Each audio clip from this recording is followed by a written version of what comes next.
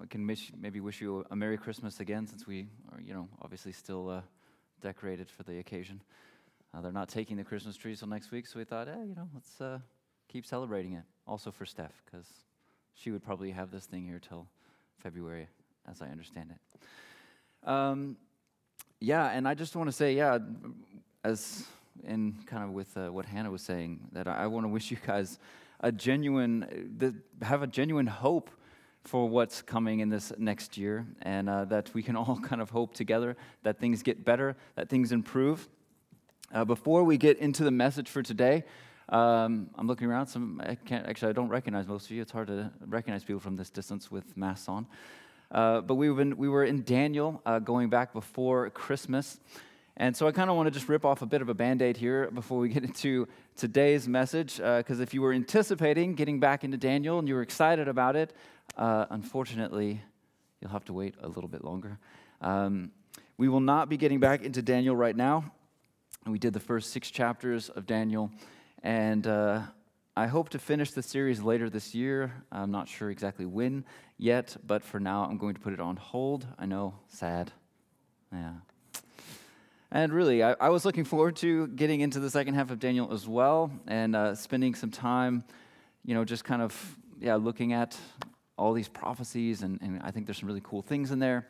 And certainly there's some practical things in there as well, but after praying and thinking about it over the Christmas break, I think we need to start this year off with something a little bit more on the ground, a little bit more practical, kind of meat and potatoes, as we say, at least in Texas, or where the rubber meets the road, and something that's going to be encouraging us and hopefully helping us to prepare for the coming year and just for our lives in general and as in our Christian walk. And so, starting next week, we'll be beginning a series on the fruit of the Spirit, as it's described in Galatians. So that's love, joy, peace, patience, kindness, goodness, faithfulness, gentleness, and self-control. And we're going to be looking at each of these aspects of the fruit of the Spirit and looking at their meaning. What does it mean to love? What does it mean when we talk about a fruit of the Spirit, of kindness, of goodness, of peace, of patience? And we're also going to look at their application. How does that actually look in my life? How do I actually apply this? And so I hope that you guys can be getting excited about that. We're not going to do them in the order that they're given. And in fact, actually, next week, I'm going to start off with self-control, a really a good one, I think, for the beginning of the year. And everybody's got maybe New Year's resolutions and stuff, so we'll talk about how we can rely on the Holy Spirit to give us the strength for those things. Today, though, being our very first service of 2021, I want to kind of start off before we get into that. This is going to be really connected with what we're going to be getting into. So today, there's going to be maybe a disconnect from like the real practical stuff.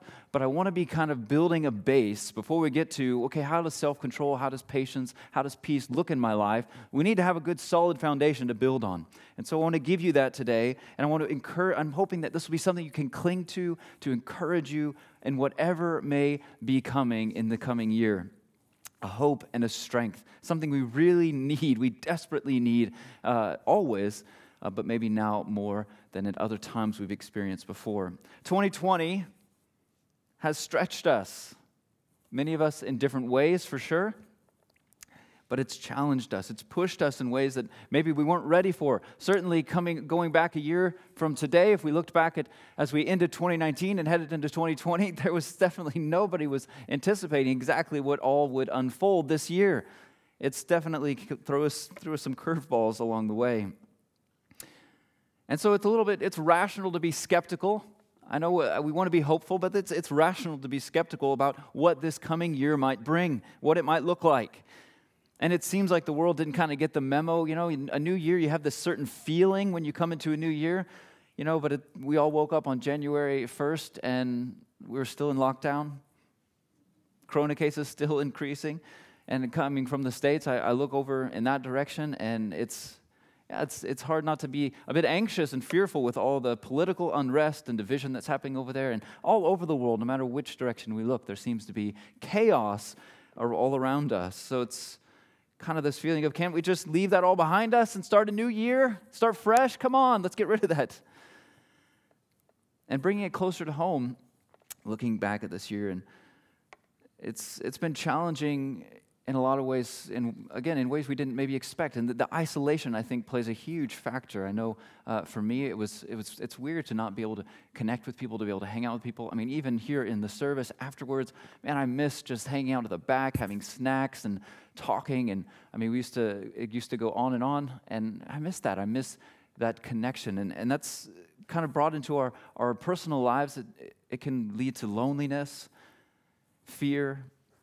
Certainly, this has been a year of a lot of temptation with how we manage our time, what we watch, what we click on when we're just, what do I do but just sit and stare at my computer all day?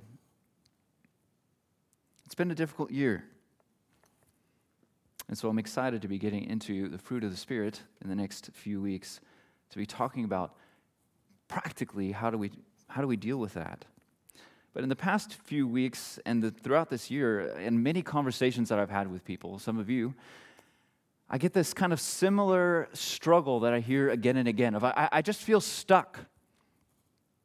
I feel like my relationship with God is not really developing. I don't spend the time with Him that I want to. I'm not praying like I want to. I want to, but there seems to be some kind of disconnect. I'm not reading the Bible like I want to. And I'm wasting so much time. I want my relationship with God to grow, to be better. I want to serve Him more. I want to be more passionate in how I serve Him. I want to have discipline in my life. I want to be used by God. But I feel stuck. Anybody? Some of you? And I've been there. This year has definitely brought me to that place. So I want to look at, before we get into the weeks to come and kind of the practical things, let's get back to this foundation. Because 2020 has brought us out of our comfort zones, right? It's changed the dynamic of our life, changed the dynamic of how we do church, how we interact, how we do small groups, and it's affected us. We're out of our normal routines, our normal Christian routines, and I speak for myself as well. This has challenged us, and I think it's certainly challenged me to define the root, the foundation of our faith. What are we building on? Because when things start to get shaken and things start to get twisted, we have to ask ourselves, what is the foundation that you build your relationship with God on? What is the foundation? As we go through this message today, I'd encourage you to be thinking about that. Because if you don't have a solid foundation, how can you possibly build on it? What are you building on? And maybe you did have a foundation, or you know, and obviously we want to build our foundation on Christ and Christ alone. But if we begin to distance ourselves from that in the practical and how we actually live our lives, as soon as our situation changes in ways that maybe we weren't ready for, we have no basis to fall back on. We're too far from the foundation. We fall through the floor.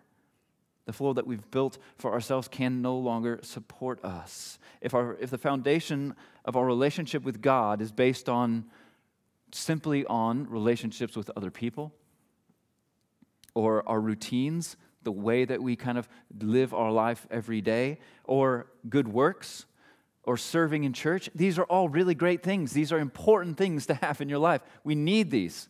We'll be talking about that in the weeks to come. But it can't be the bottom, it can't be the foundation. If those things are the foundation and the situation changes where you can no longer rely on those things or no longer see those things the way that you normally would,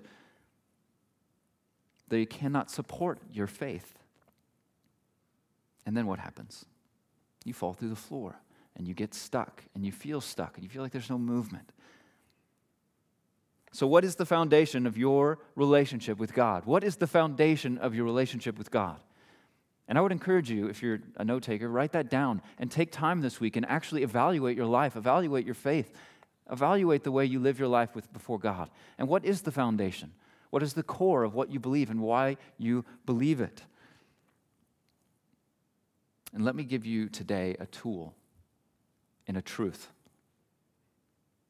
that no matter how well your relationship with God is going or how much you're struggling, at both ends of the spectrum, with this truth, there's always more hope, more encouragement, more strength, more power to be gotten. Making this a great and powerful tool to always keep close to your heart so that you would stay rightly oriented toward God. When I say rightly oriented, I mean putting yourself in the right position where you cannot fall to one side or the other because you're built firmly on a good foundation in how you're oriented with your relationship to God, so that you then may be best positioned to be used by Him greatly and to bring glory to His name. Now the truth, the tool that I'm speaking of in a word is grace. Grace. Now before you disconnect and think, there's nothing new I need to hear about grace, hold on. Stay with me. Because the right understanding of grace is the most powerful tool to sharpen you, to prepare you to be most mightily used by God. To see your passion to serve Him, to love Him, to seek Him with all of your mind, heart, soul, and strength, to be ever increasing. A right understanding of grace is to understand the nature of your relationship to God, to understand the nature of your relationship with God. So what is grace? What is grace? Now, I'm not talking about a general definition of grace, but grace in relation to our relationship to God or with God. And in that sense, grace, at its simplest definition, is God's goodness, God's favor toward those who deserve only punishment. Grace is always about receiving something you didn't deserve, you don't deserve, you didn't earn, nor can you ever earn. To define it any other way would be to no longer be able to call it grace. It's always about receiving something you didn't earn. Now, this ultimately applies, we'll kind of start with a broad spectrum here. Ultimately applies to every good thing. Every good thing. James 1:17 says, every good and perfect gift is from above. It's from God, from our Heavenly Father. Every good gift. All good things in this world are given to us by the grace of God. Now, when we say given by grace, this means it is given to us when we don't deserve it. We don't deserve it. This is a foundation of understanding grace. Stay with me. I think it's going to have a good payoff for many of you who stay with me to the end. This means it is given to us when we don't deserve it. God does not owe us anything. He doesn't owe us anything. He's not required to give us any good thing. Not even the breath in our lungs is owed us. Not a single second of our lives did we earn or deserve. It's all God's grace. It's a good thing. God is a good, good God. All good things are given to us freely by the grace of God.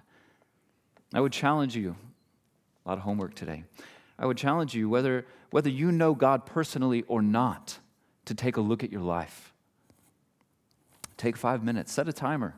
Start writing down all the good things that you can think of in your life.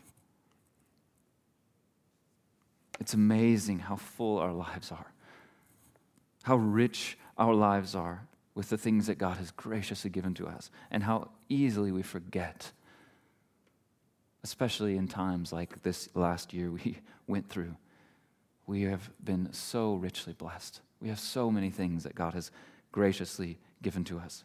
So when we talk about all good things, though, come from God, or all good things are given to us by God, this is really talking about common grace, because that means it goes for everybody. All mankind have been given good things from God. The breath in their lungs. The Bible says it rains on the wicked and the righteous. Good things God has given to us. Everybody who has life in them, it is by the grace of God. It is a good thing, but that is common grace. And there is a special grace for those who have relationship to God. For those who call on Jesus Christ as their Lord, have been given a special grace. If our very breath is a gift of God, If the days of our life are a gift of God's grace that we didn't earn or deserve, how much more our salvation? How much more that we would have eternity with Him? There is no connection to God at all without grace. There is no hope of connection with God without grace. Romans 3:23 through 24, for all have sinned and fall short of the glory of God. Not some, all. Nobody's deserving anything. All have sinned and fall short of the glory of God, and all are justified freely, meaning didn't cost anything for you, by His grace, through the redemption that came by Christ Jesus. The first and most important truth to understand about grace, to have a right understanding of grace, before you can see the effect of understanding this grace, which we'll get to, and the fruit of gratitude and love toward God that it produces in your life. When you understand grace correctly, it produces something. It affects you. We'll get to that in a minute. You must first grasp this fundamental truth. Grace is never earned, but always freely given. And I mean, you might think, I've heard that before. I know that. Sounds good. Okay, move on. We're digging in here for a minute because I myself forget this. When we live our lives, when we go through the motions, when we're kind of maybe involved in ministry or whatever it might be, or we just kind of get caught up in our lives, we tend to lean away from that. We tend to forget that part. And the truth is, if for even one moment we believe God owes us anything, because there are bad people, but not me. I'm not that bad. I mean, good things should happen to me because I'm a pretty good person. As soon as we think for a moment that God owes us something, we try to make some deal with Him, we forfeit the grace He wants to give us. Because by definition, it can no longer be grace. Romans 11:6, and if by grace, and he's talking about our salvation, if we're saved by grace, then it cannot be based on works. If it were, grace would no longer be grace. It's no longer you can't call it grace. But it is grace. Now, why is this so important to grasp? Because I want to see you guys filled with grace. I want to see you guys have your life filled with the grace of God. To be able to pray prayers, God, give me your grace for today. Give me your grace for tomorrow, for this exam I have coming up, for this job interview. Give me your grace as I talk about you to this person. Give me your grace as I spend Christmas with my family. That can sometimes require extra grace. Give me your grace. But how can we pray these prayers if we lose sight of the foundation of what grace really is by definition? That is God's goodness, His favor shown to you, shown to us when we don't deserve it. So what are we really saying? God, give me your grace. Even though I don't deserve it, I didn't earn it, help me anyway. Meet me where I am and give me the strength I need. Give me what I need. Give me your grace. Grace, praying for grace, is admitting that you cannot do anything to earn God's help, but you ask for it anyway because He's a good Father. In fact, the deeper our understanding of our lack of merit, the greater portion of grace we see in our lives. Romans 5:20 and 21 says, the law was brought in so that the trespasses might increase. But where sin increased, grace increased all the more. I'll actually just stop there. What does that mean? What does that mean? Well, what does the law do? What does the law do? The law doesn't make us sinners. We already are sinners. We're born into sin. What does the law do? It shines light on our sin. It shows us our sin. And it really shows us the true nature of our heart in regards to sin. Because we're all sinners, all fall short of the glory of God. But the law shines a light on what our real sin is, which is rebellion against God. It's rebellion against God. See, if I lie, if I steal, if I curse, if I lust, if I covet, these are the actions of a sinner. I do these things because I'm a sinner. But the law, in showing me that God's saying that you shouldn't do that There's a better way. My way is better than that way. The law tells me that, or when I look at the law, it shines the light on my sin. And so then if I still rebel, what I'm really saying is, God, I hear what you're saying, but who are you to tell me what to do? I know better. I know better. I am the master of my own life, and I will not abide to your ways, your rules. Who are you to tell me what to do? It's our rebellion. This is the true nature of our hearts. This is our rebellion against God, to say that we know better. This is the original sin, the original temptation, as the serpent tempted Eve. Eat the fruit, and you will be like God. You will be like God. Would God then not be just in condemning all who rebel against him? In our rebellion, in our arrogance, in our pride? Now stay with me. I'm not getting sidetracked here. You see, the more you understand your nature, your true nature as a sinner, people aren't talking about that very often, I know. It's like, well, I thought this was going to be an encouraging message. It should be, if you, again, stay with me till the end. The more we become aware of that, your awareness of your sin, what are you really becoming aware of? How much I need to be saved. How far I am away from God. Sometimes I think I'm a good person, but then I really think about it, and the law reminds me and shows me, no, you're not. You need help. You need a Savior. And then what else increases in that awareness? Grace. Grace increases when we become more aware of how far we are from God, how desperate we need Him. The more I am aware that I am a sinner, the more God gives me His grace. So you want grace. I want to have grace. I want to have the strength. I want to have that kind of that hope, that uplifting that comes from the grace of God. Well, you have to understand how much you need God's grace to receive His grace. Do you realize how reliant you are on the grace of God as a Christian? The more we realize it is the grace of God that gives us the strength to do anything for God, the more our faith in His goodness will grow. Our faith grows. And as our faith grows, we position ourselves for a greater portion of His grace in our life. Paul was used mightily by God. I think we could all agree on that when we look at the New Testament. But it was not in his strength, but out of his weakness. Through his faith in Christ, that God gave him a great portion of grace, which was sufficient for all that he needed. In 2 Corinthians 12:9, and he's been struggling with something. Thorn in his flesh, we don't know what that was. He was struggling with it. He asked Jesus to remove it. It was a weakness for him. It was a weakness in his life, a shortcoming. He says, but he said to me, and this is Jesus, my grace is sufficient for you, for my power is made perfect in weakness. Therefore, Paul's saying, therefore I will boast all the more gladly about my weakness. I will boast all the more about my weakness, so that Christ's power may rest on me. Oh, we go the opposite direction most of the time, don't we?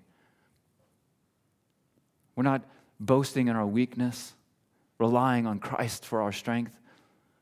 We want to show all the cool things we've done. We want to demonstrate ourselves to feel like we're superior, to reject God's truth for our own, instead of resting, boasting in our weakness. What if we all truly lived out of the sufficiency of the grace we each have been given in the portion we've received it? What if we all lived out of the sufficiency of the grace we each have been given in the portion that we've received it? What if we really lived in that? What if we didn't lie to ourselves saying how we're really not that bad? I mean, we're mostly good. What if we didn't try to only demonstrate our strength, to put on the right face? What if we were authentic? What if we were real? Not just with ourselves, but with each other.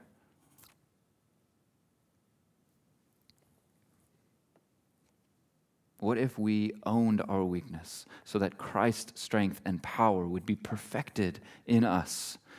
What then? What then could Christ do through you? If we stopped trying so hard to rest in our own strength and instead rested in Christ. You see, God's grace is His strength made strong in our weakness. It's His righteousness made perfect out of our sinfulness through Christ. That while we were sinners, Christ died for you. And He bought you at a great price. He paid for you. You are now His. And you have no hope to pay back that debt. And that's good news, because you don't have to. And He doesn't want to. In fact, the more you realize He doesn't want you to, the greater portion of grace you receive. To receive the full portion of grace freely given, one must simply accept their own inability to save themselves. But what does that mean? Because if you say it like that, it sounds like, should I just then not do anything for God? Or maybe it would be then counted as trying to work for myself. Of course, on the contrary. You see, with a deeper understanding of God's favor and love expressed toward you through His grace, meaning the gift you did not merit or deserve, this produces faith, meaning a firm belief in the grace that you've received. And out of this, there's only one true, genuine response, which is thankfulness toward God. And what does thankfulness produce? Joy. Gratitude produces joy. So then we're excited again to serve Him. We're excited to read our Bible. We're excited to spend time in prayer. It all comes back to this foundation. And it should be something that is not just something we know, something that we've kind of have an idea of, but something we identify with down to our very core of who we are. Therefore, be defined by God's grace. Be defined by God's grace. And then the fruit, the works, will flow from you. That's what we'll be looking at again in the coming weeks. 1 Corinthians 15:10, Paul says, "But by the grace of God, I am what I am. By the grace of God, I am what I am. And His grace to me was not without effect." It affected him. It changed him. It molded him. "No, I worked harder than all of them, yet not I, but the grace of God that was with me." So he identifies even the very who I am is from grace. And it affected me. It changed me. And it produced a fruit in my life, which God was also giving me the grace to accomplish. We are who we are because of grace. Not because of how hard we worked in our life or because we really buckled down and kind of made something. Everything is by grace. If every breath you take is by grace, certainly there's nothing we can attribute solely to ourselves. And the more you understand that, the greater portion of grace God will give us. We don't work hard because, or we're not who we are because of how hard we work. Instead, we work hard because of the grace we've received and our right understanding of it.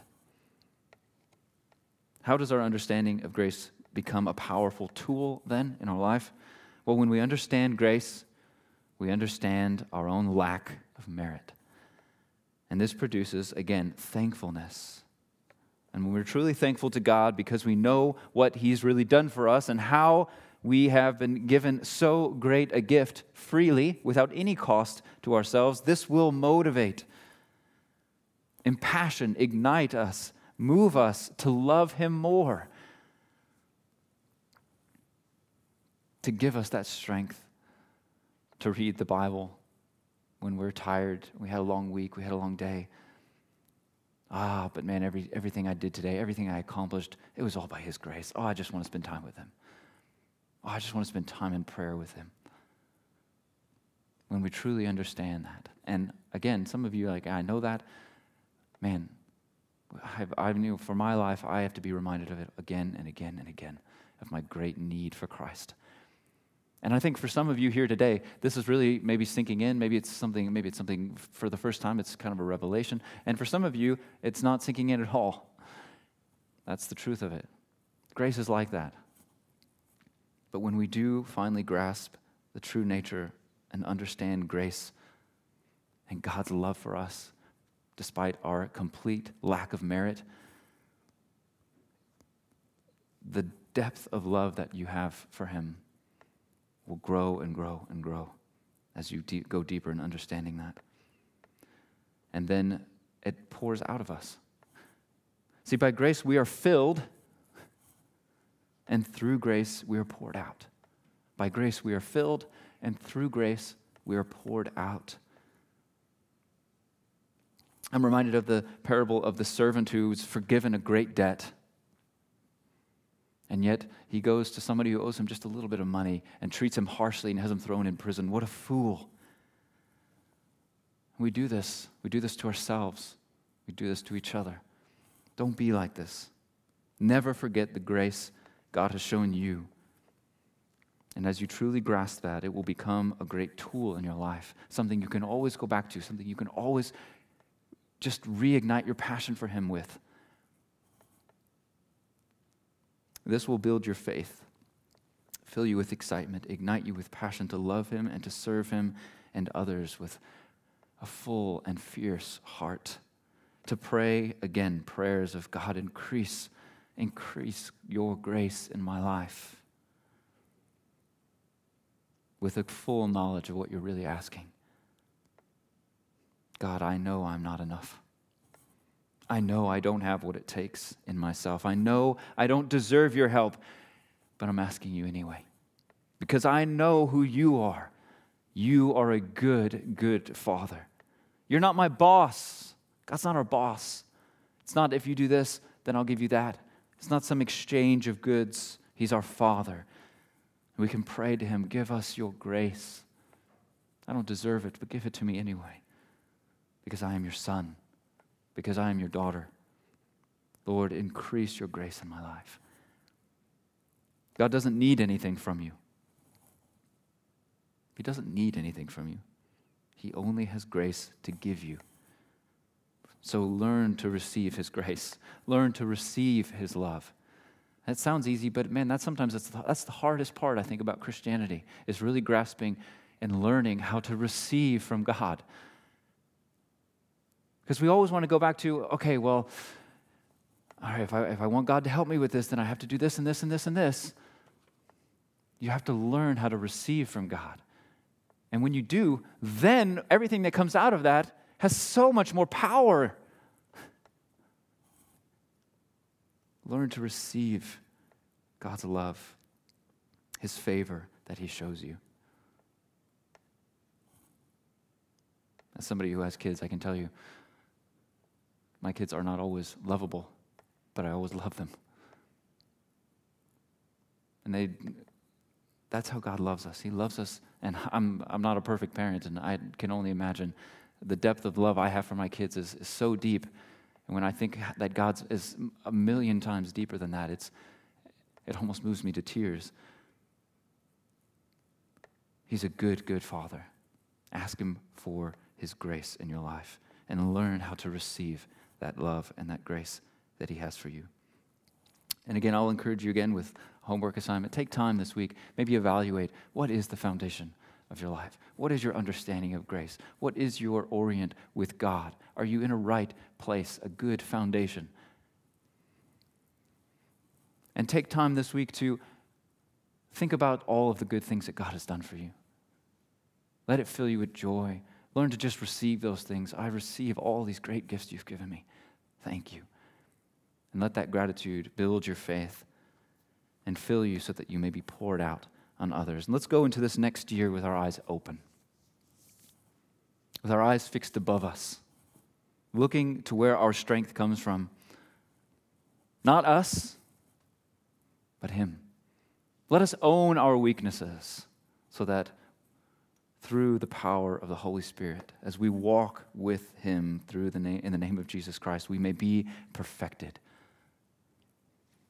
I invite the band to come back up as we close, and I'll pray.